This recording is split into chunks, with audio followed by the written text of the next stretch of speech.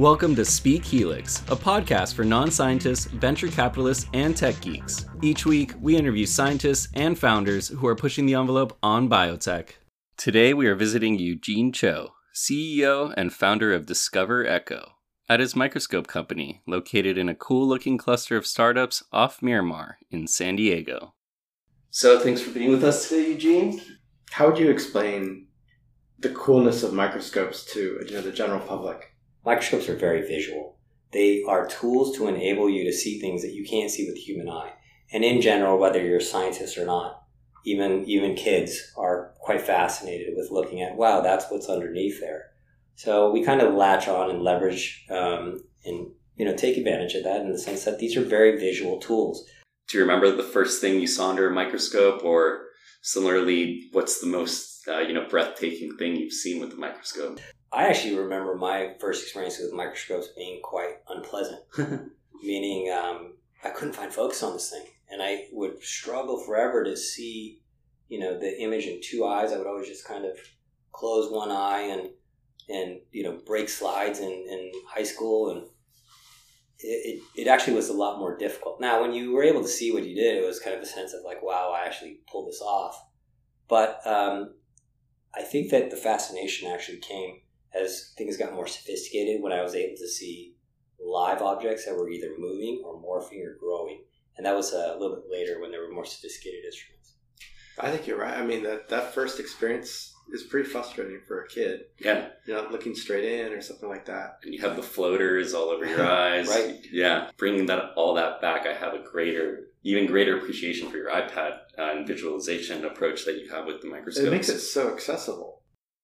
Once you start using the iPad in there, did that drive new innovations for microscopes that really haven't been there before? Traditionally, they're on a PC or something like that, and you guys went with something big screen, touch interface. Has that kind of driven you guys in any particular direction?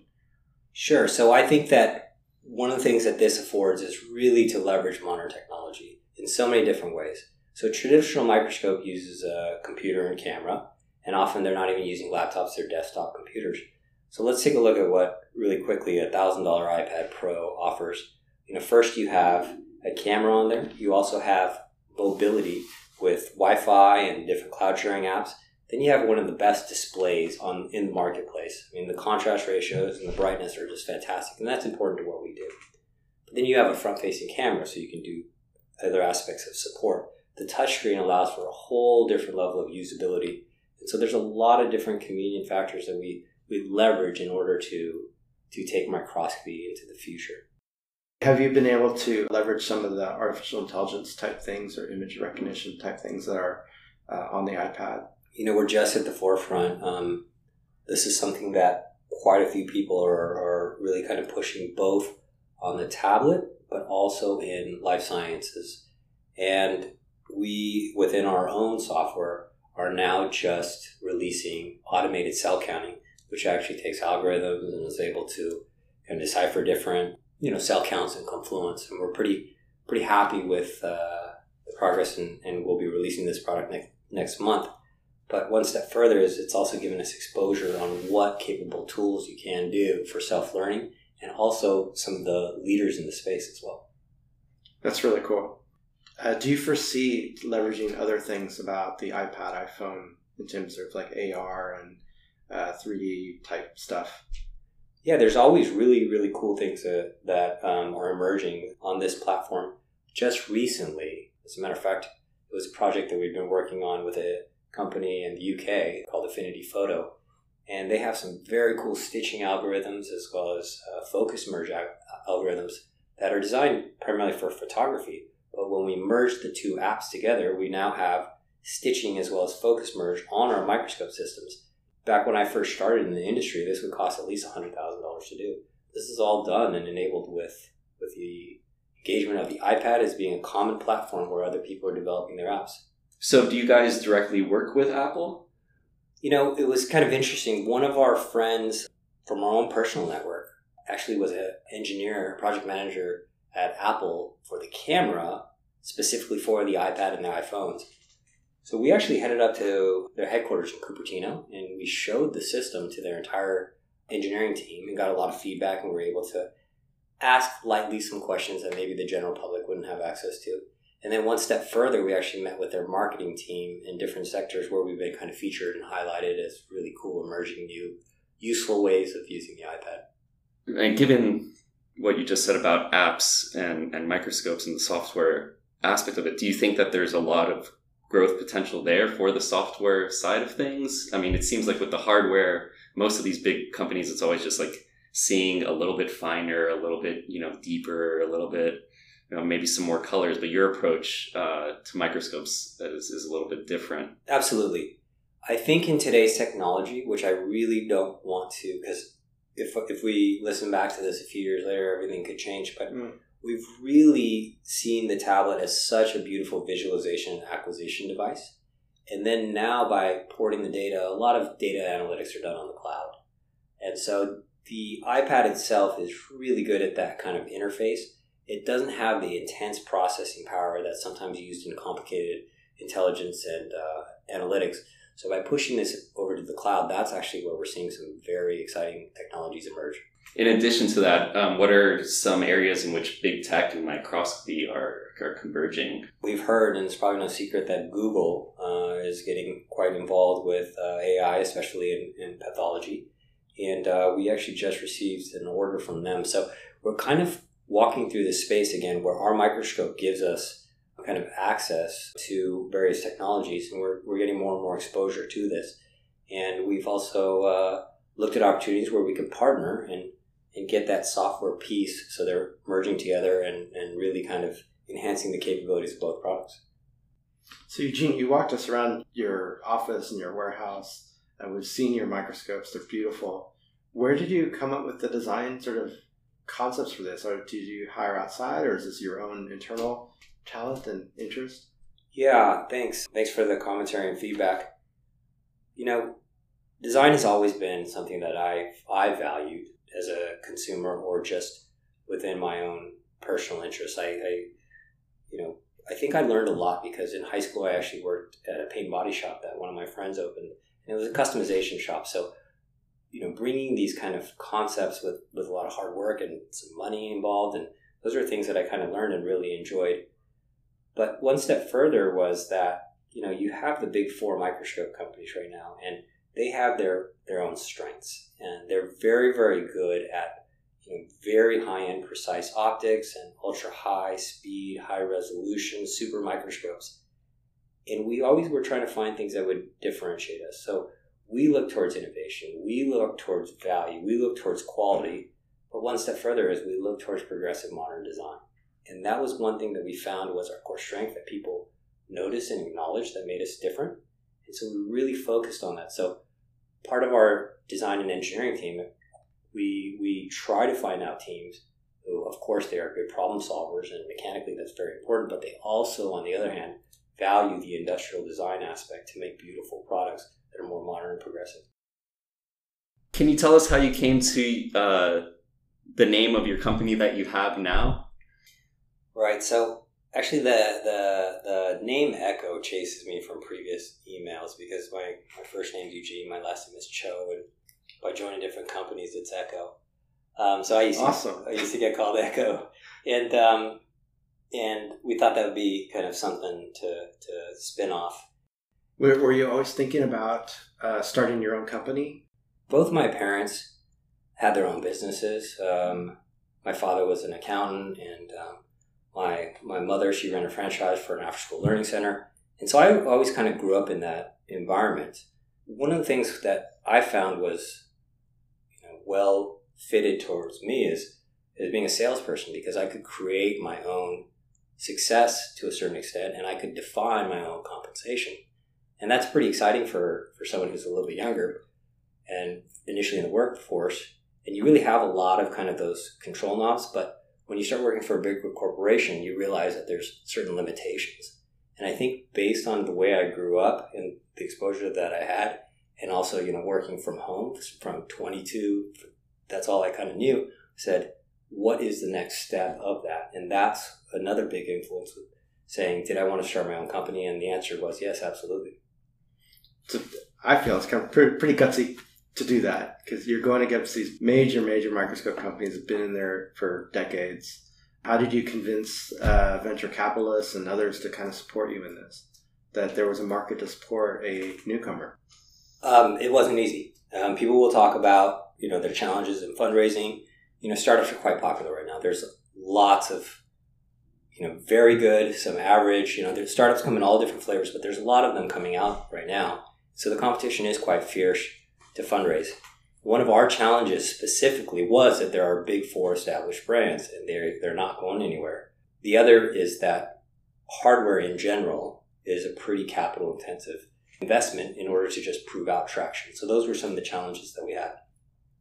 So we did what we did best. We borrowed some friends and family money, but we actually sold our early prototypes. And so I remember our first trade show, I think we had 10 units in inventory. We brought our best 3 to the trade show, and we sold out at that trade show. So we said, wow, this might actually be something. The second one, we borrowed and raised enough to do 25, and our joke was, let's sell 25 this trade show. We didn't think that would happen. But one of the largest distributors from Asia was actually attending that show. We didn't know who they were. We got introduced, and at that trade show, they actually placed a $2 million order. So we said, wow, I think we just sold out the next run. How did you guys approach that? Did you end up deciding did you have to change your manufacturing process or your partners or that kind of thing to get to that production number? At the early stages, we didn't care about the cost at all. We just built these, and we just kind of over-engineered them and just put them together, and we would do everything that we could to get them out the door. With this, it now said we have to build this thing designed for manufacturing, so we have to design it for reliability, we have to design it for cost, and that process is constantly ongoing, but we really focused as a team, and our VP of engineering that's what his expertise was really taking that design into something scalable. So over the course of a year, and with heavy investment, including tooling for the parts, we were able to drop the cost down, but more importantly, improve the reliability and the assembly process. You've had some pretty amazing stuff happen during this journey, but what have been some major surprises for you? I think that when we found out that microscopes all of a sudden would get a large tariff if they were shipped internationally in and out of China, that was something that we said, no, this can't really be happening. This is just bluffing. And then they went higher, and it got more serious, and it escalated, and then you hear that it's kind of going to go away, and then now you hear it's not. So these are things that we had to respond and react to, and many companies are actually suffering quite a bit, but we had to remain very, very agile.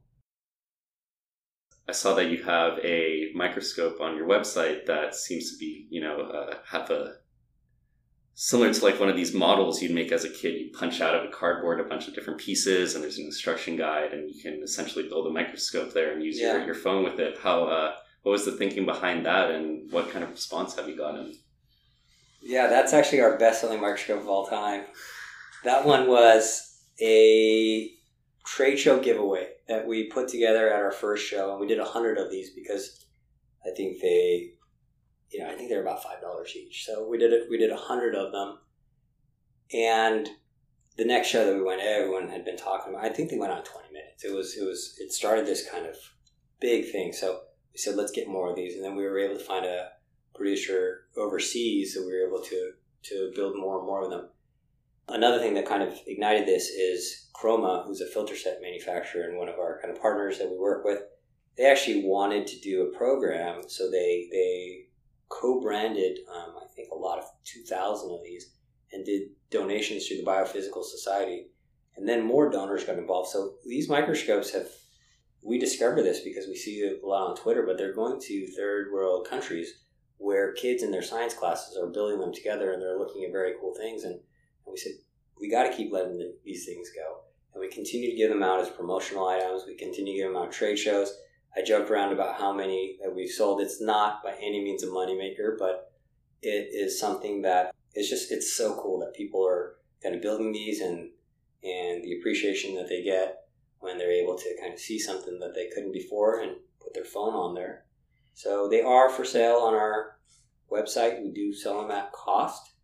And we also still do, if you catch us at any trade show or event, there's a good chance we'll have them with us. to people. So we had this. Jonathan and I were briefly talking about at what point does this become a consumer toy, not a toy, but a consumer thing. That's actually a good question because there is a fine line. What I mean by this specifically is you can go with a high-end microscope, which can cost millions of dollars, and then you can go with high-end research core microscopes, which are hundreds of thousands of dollars. Then to workhorse tools for academics, and then we actually introduced a model which is kind of a little bit more for tissue culture at a $6,000 price point. So how much further downstream and where is that line between consumer, professional, tool versus toy? And it actually is pretty close, especially with today's technologies. But I do believe that there is more opportunity in kind of that real cross point between education as well as kind of a hobbyist. So hobbyists can use it as a toy, but education can use it for learning and discovery. And traditionally, the microscope systems that kind of engaged right in this area, they just weren't good enough quality. There was something compromised and there was a big fall off. But I think that today we're able to really cross that line and offer higher quality at a lower price that can bridge the gap. How did you make the transition from a sales rep to being the head of a company?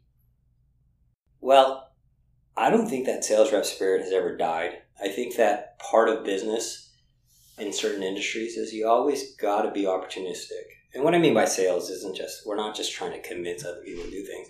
It's more of the skills that I learned in terms of listening and trying to understand what other people's issues were and how we can help move the rock forward in challenging situations. Or when it's not the right fit, understanding that as well and backing away from it. So those are some skills that I think I took over into the business aspect of it. And the other piece is when it actually came to a lot of, as the business scaled and we went through distribution and, we grew into 12, 13, 14 reps, we hired within our network. So I was able to use that experience to find the right guy, put them in place, and know that they would take care of that job. Do you have any advice for others who are thinking about starting companies? I think that depends on the nature of the business. But if we're talking about your traditional startup where you have an idea and it's going to require some funding and some backing, I think that what needs to happen is there needs to be something that differentiates yourself as part of your story. So a lot of people got great products or great ideas, but there's got to be something. And I wish I could say what that exact formula was. I mean, I felt we had a very cool product, but people had their concerns. But we fortunately, and maybe it's a little bit of right place at the right time with a little bit of luck, when we got the large order and kind of proved that there's market acceptance of this product globally, that's what we shaped and latched our story on. So you have to put yourself out there and you have to have execution and address, opportunities that come up to you, but use those to craft your story. What's next for you? I actually don't know that yet, and I wish I could give you something, but it's sometimes things that I wonder about, but we're just so focused in the moment right now. I think that we've latched on to something very good, and we're actually trying to redefine what the next phase of the company is. I think that's a great place to be. Well, thank you so much for your time today, Eugene. It was a lot of fun talking to you guys. Thanks. You can check out Eugene's Microscope Company at www.discover-echo.com. And if you want to get in touch with Eugene, shoot him a message on LinkedIn. Thanks for listening to Speak Helix. Please visit our website at www.speakhelix.com to find info about our guests and to make suggestions on who you would like to hear. You can subscribe to Speak Helix wherever you enjoy listening to podcasts. Anchor, iTunes, Stitcher, Himalaya, you name it. If you like the show, give us a rating or review, or share it with a friend. Join us next time for another episode of Speak Helix.